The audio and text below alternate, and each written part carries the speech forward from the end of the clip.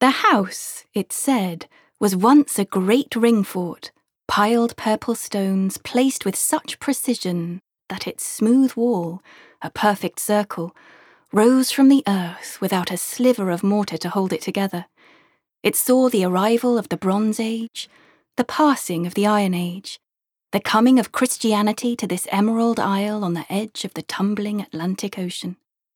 Its stones, they say, were moved, one, by rough tenant hands, into a new shape, a rectangle, all evidence of curving geometry lost. More stones were added, taken from the base of the mountain that towers behind, and cool blue slate, at dawn it turns to warm magenta, was brought from Valentia Island, where it was cleft in neat, regular slivers, its smooth scales forming a weatherproof skin, the veins lined with lead. To delay decay, local timber was shunned. Even beams made from the slow-grown oaks of Ireland's woodlands could not compete with rich, resinous pitch pine shipped from across the ocean. The walls, held together with mortar, unlike the fort from which they are said to have been pulled, were given a sheath, alkaline powder mixed with the inky waters of the loch. Even back then, ivy crept from the wooded surrounds, reaching eagerly towards the new walls with curious fingers. The gardeners would cut it back year after year, but still it came. Once the house was watertight, work on the inside began.